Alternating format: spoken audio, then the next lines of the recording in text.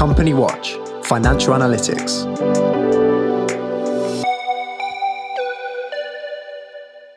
Hello and welcome to the Company Watch Coronavirus Podcast.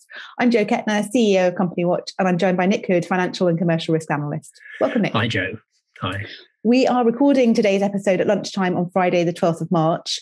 It's quite a strange milestone, actually, for us at Company Watch, because it's actually a year to the day since we asked all staff to work at home. That was initially for 2 weeks. And here we all are, a year later, coming around to second lockdown birthdays and anniversaries.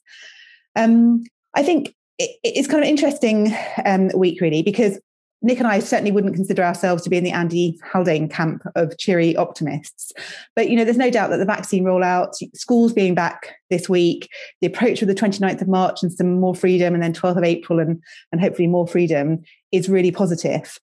But at the same time, I think for the first time, we've really got a final cut-off in sight for some of these government support schemes, and the reality of that and planning for what happens once these safety blankets are being taken away is really starting to be apparent. So we've got that kind of mixture very much of good and bad. Lots of things to cover this week, leading on with ONS figures that were released today on two interesting issues. So January GDP figures and also the import and export figures, particularly for the EU. So, Nick, do you want to start us off with those? Right. Okay. Let's go there now. Don't we live in an interesting world where the pandemic has created a situation where GDP falling by almost 3% in a single month is actually seen as good news? Yeah. Because we were expecting the expectations around 5% drop, wasn't it? Yeah, 4.9%. So it fell by 2.9% in January 21. That comes with the usual health warning that was so brilliantly explained by Adam 2 episodes ago, that looking at a single month's data is a very dangerous thing. But nonetheless, we've got January. So we're 2.9% down in the month. We're 9% down by comparison with the last pre-pandemic figures in February, and we're 4% down on October's position, which was what the ONS describes as the initial recovery peak. Right. Okay. And if you break it down a little bit further, services were unsurprisingly down 3.5%. Manufacturing was down 2.3%, and the only positive area was construction, which was up 0.9%. Could talk endlessly about why that's positive, but not today. Yeah. Mm-hmm. And just to look back to pre-pandemic, services are down 10%, manufacturing 5%, and construction is still down 2.5%, although it's obviously doing very well. Yeah. And just looking very briefly at a little tiny bit of detail in there, within the services figure, obviously the consumer-facing sectors like food and accommodation, and to a lesser extent retail, are struggling. But interestingly, the worst hit area was this big catch-all category called wholesale and retail, which I sort of think we ought to talk about in the context of Brexit. But the second worst hit area was education.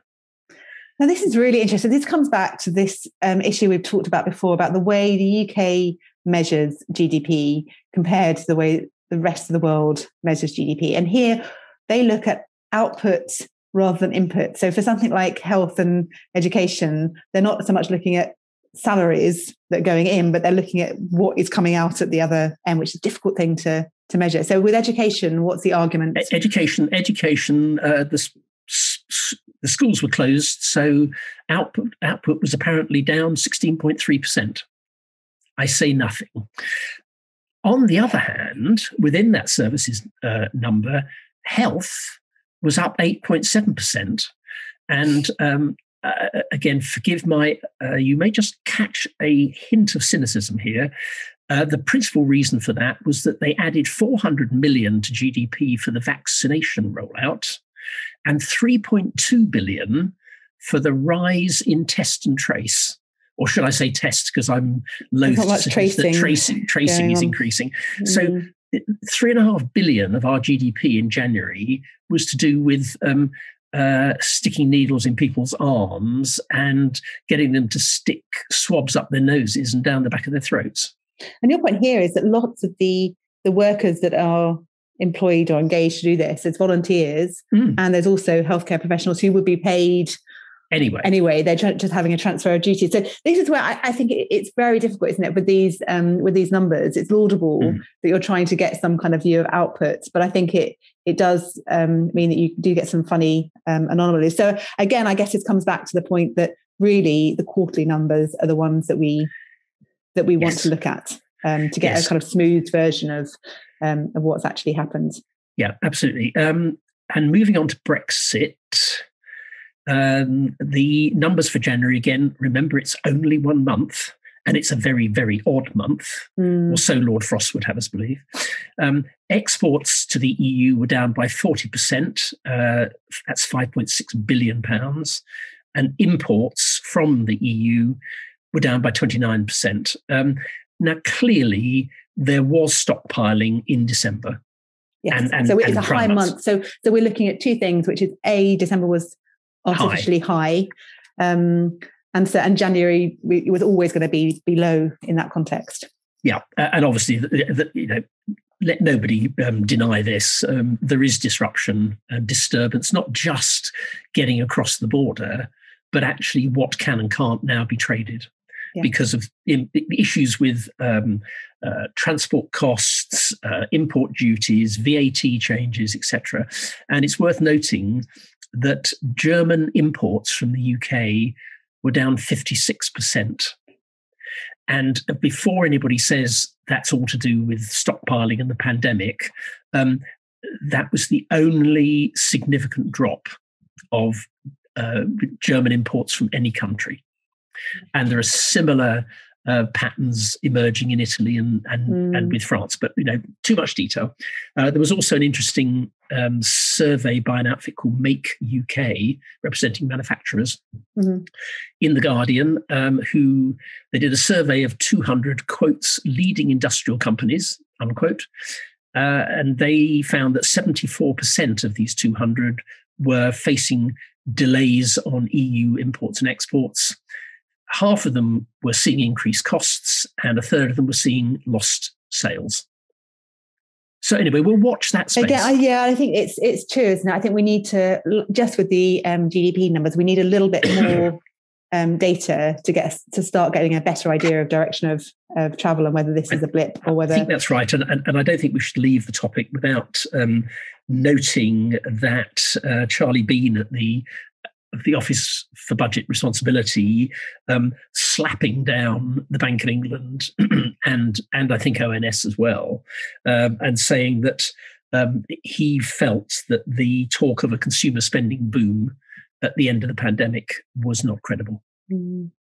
He's entitled to a view, I mean, again, I think it comes back to his view that it's typically kind of more well-off people. I think we've talked about this before, more well-off people who are saving money, and they're not necessarily inclined to go and spend all their savings again. So again, sorry, Joe, there I am. As I said to you the other week, I didn't expect in my 70s to be adding to my capital rather than burning it. And I think there are lots of people sadly, I think there are lots of people in the same situation, and equally, and the at the other end of the scale with those poor job losses that we've seen across the retail sector in particular, and it's just a very unequal experience, isn't it, of the pandemic, which we've known about, across the board, both on the healthcare outcomes and on the economic outcomes. I suppose that kind of leads us on to poor economic outcomes, council finances. Yes. So we've had a report. This is from the Telegraph. I think you picked this up from. I did. It's the National Audit Office reported that councils had suffered a £10 billion hit in the pandemic. That's £7 billion of extra spending and £3 billion less revenue. And the report warned that, in their view, 25 out of the 337 statutory authorities were at high or acute risk of financial failure. And that is despite the government having injected £9 billion worth of emergency funding. And you notice, the spread. There's the councils losing 10 billion and the government putting 9 billion in, and it would appear that the gap of £1 billion is enough to tip 25 into potential insolvency. And it's interesting. And they're not named, are they? We don't know who these are, do we? No, we don't. But 30% of councils are now predicting that their deficit in the current financial year, which ends this month, obviously, will be more than 5%.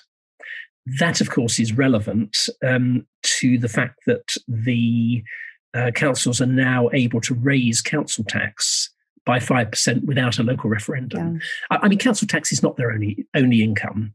So actually a 5% hike in council tax won't plug a 5% deficit in spending, but it'll go a big way towards it. Yeah, but then I think all those other things that where the councils are getting revenue from, business rates, as we know, the holiday, and I guess that's where some of the funding is coming from government to make up those holes. But even so, a lack of footfall is going to have an impact on councils' ability to generate revenue from city centres and so on. It is. That takes us on, doesn't it, to the this is really a sort of call to arms. The Insolvency Service is consulting about what's good and what's not good about the Insolvency Rules 2016. The Insolvency Rules, as an ex-IP, this is I'm going to leave this to Nick, because I didn't look at this, and I confess I got like halfway, I think, through reading, and I thought this is really in Nick's area of expertise, so I think I shall leave this on to you. Yeah, I mean, this is not some sort of, oh my goodness, these things aren't working. The Insolvency Rules are the detail that go under the Insolvency Act. And they're this is how it's going to work on the ground area of the legislation. Now, a little tiny bit of history, which is relevant. The Insolvency Act started the modern insolvency regime in 1986. The Insolvency Rules 2016 were a 30 years on, oh my goodness, a lot has changed, let's sort this thing out.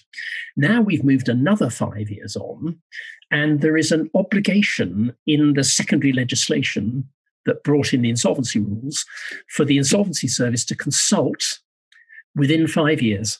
Oh, right. And that's what they're doing.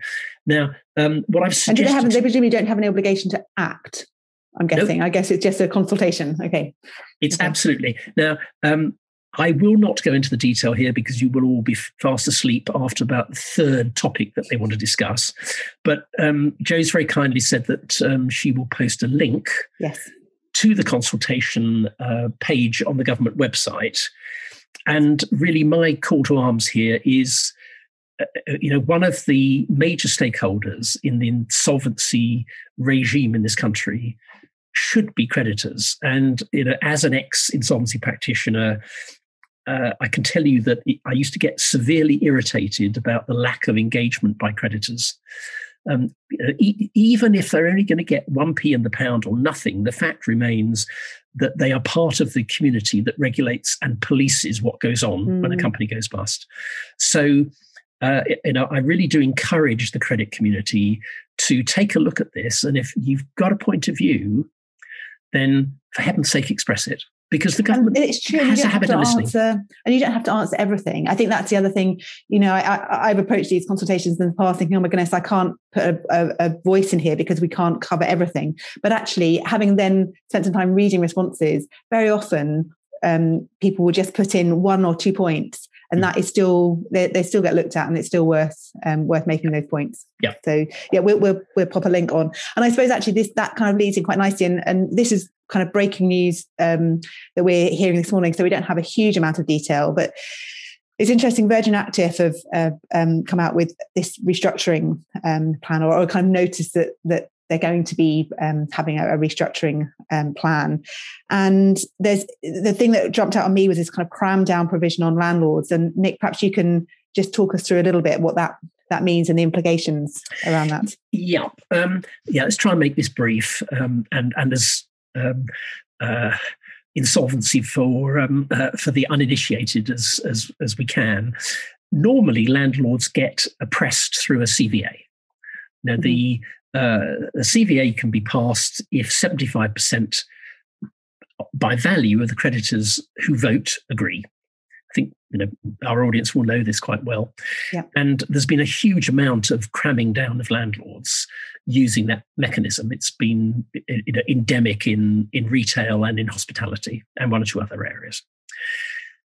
The reason I think Virgin Active has been forced into going down a different route and using this new procedure under the Corporate Insolvency and Governance Act that was passed last year, and to use a restructuring plan, is because I think the landlord's debts in their case are too high. Oh, I see. To get it, they so won't exceed the 25% that they would. Okay. Yep. And frankly, their advisors would be telling them that landlords right now are sufficiently cross about what's happened to them, what the commercial community have done to landlords over the last year or so and earlier, that I think the threat was that, if the landlord's claims were anything like 25%, the answer is don't go there because you may well lose. So again, it'll be interesting to see how this one plays out. I think at the moment, the warning that a restructuring plan is being contemplated is an overt threat to the landlords to play ball. Oh, really? Because and to not have to go down it's around ranking of creditors. Is that right? In the restructuring plan allows you to? Yes, I mean basically under restructuring plan, this is the first time in this country we've had the ability to cram down, to force a class of creditor to accept something that they're not willing to. And what it means is you rank the creditors in various classes, and if all of them agree except one class, and provided that the proposed plan doesn't unfairly discriminate against that particular class, then the court can approve the plan despite the opposition, in this case of the landlords. So I think that's where that one's going, but we'll watch it. We'll keep a tab. As I say, I think this has just been reported today, and I don't think there's anything immediately being done. I think it is, as you say, it's a kind of a shot over the bows to say this is what we think we might have to do. The thing that I was quite interesting to pick up on this week, and I think it was published on Wednesday. British Business Bank does a review. It's been doing it for, I think, the last 7 years on the state of small business finance markets. And I wondered, I was kind of fairly familiar with the one they published, awful timing last year, probably about this time last year, talking about the state of small business lending. And of course, that was kind of ripped up within a few months of it being published. They did undertake the same research this year, which is a great one, in 2020, which was really interesting. I mean, as you can imagine, the headline figures are pretty stark. So we have an 82% higher figure of gross lending to SMEs compared to 2019. So we're up to £104 billion of lending. And there's some really, it's quite a long, it's about 140-page reports. Again, we'll send a link, and there are some various infographics. And I just thought it's worth picking out a couple of things that struck me on this. Although, as I say, there's plenty more in there.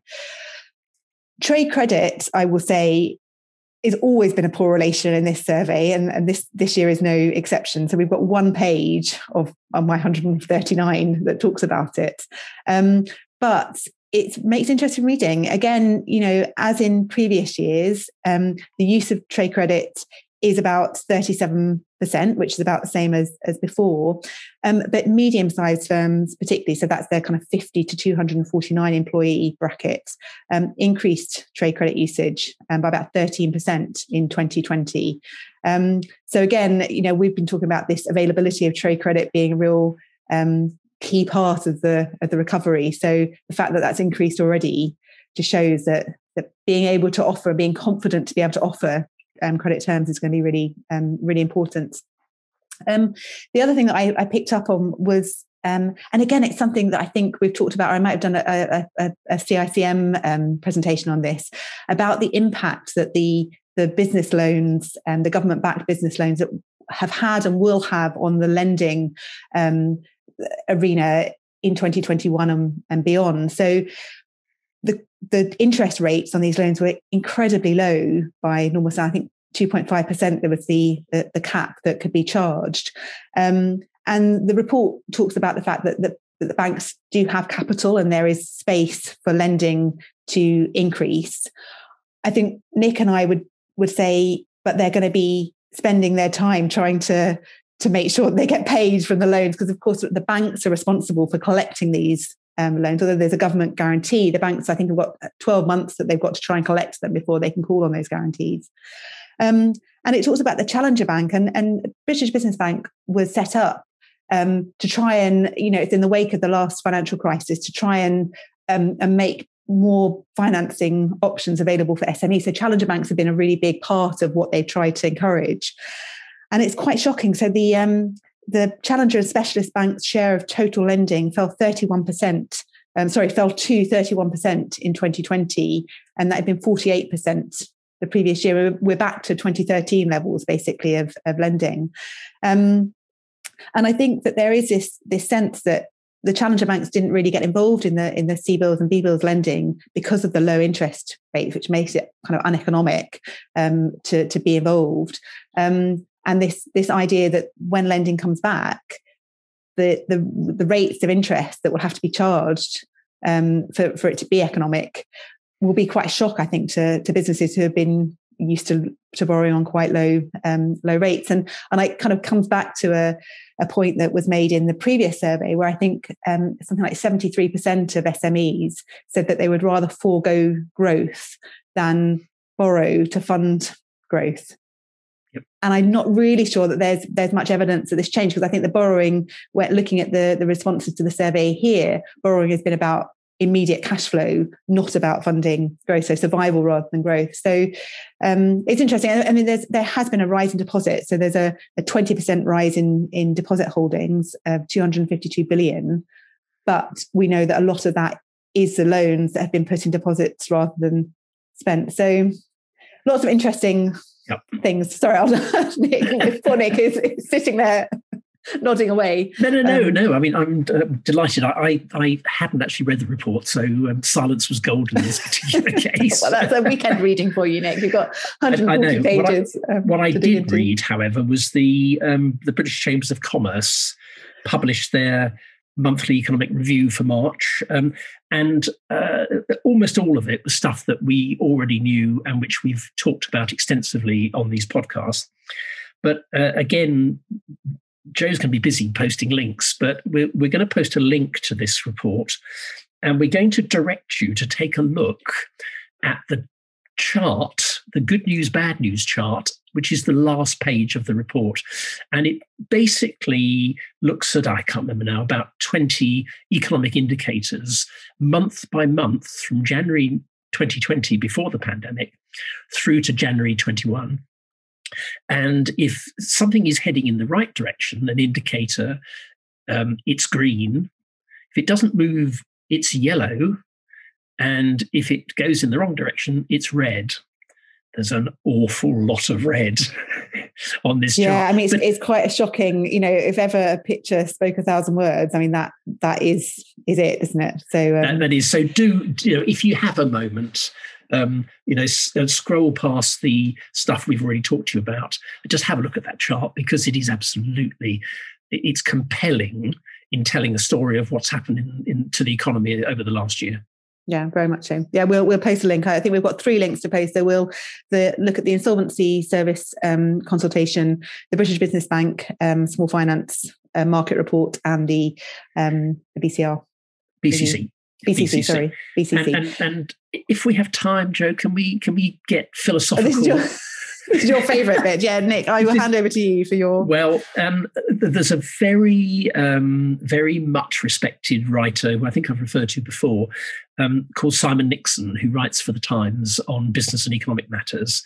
And he, from somewhere, plucked a statistic that because everybody was predicting that the pandemic and the working from home and the lockdowns would produce a baby boom. That's right. Mm-hmm. It's produced a baby bust. The birth rate in January has dropped. Now, obviously, it's not just the UK, is it? This is across Europe. It's worldwide. It's worldwide, but it's particularly acute in Europe, and it's not a pretty sight in this country. And of course, well, apart from a slightly sort of prurient, well, we're clearly if people are being naughty in lockdown, they're being careful as well.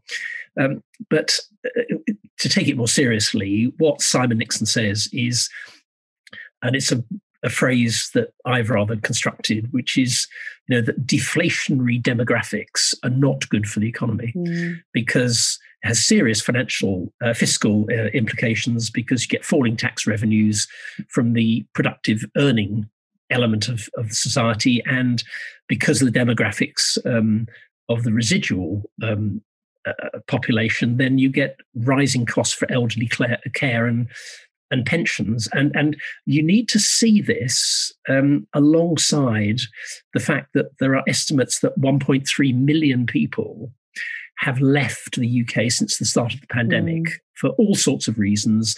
A lot of them from hospitality, because they basically, and because their living conditions here were so poor that it was easier to go home than to stay here. Of course, a lot of them can't come back now under the immigration rules. So I think there's some will, but there's a net loss. So that and a falling birth rate, at some point in the future, we're going to look back and think that this was our Japan moment, where the demographics got seriously nasty for economic growth.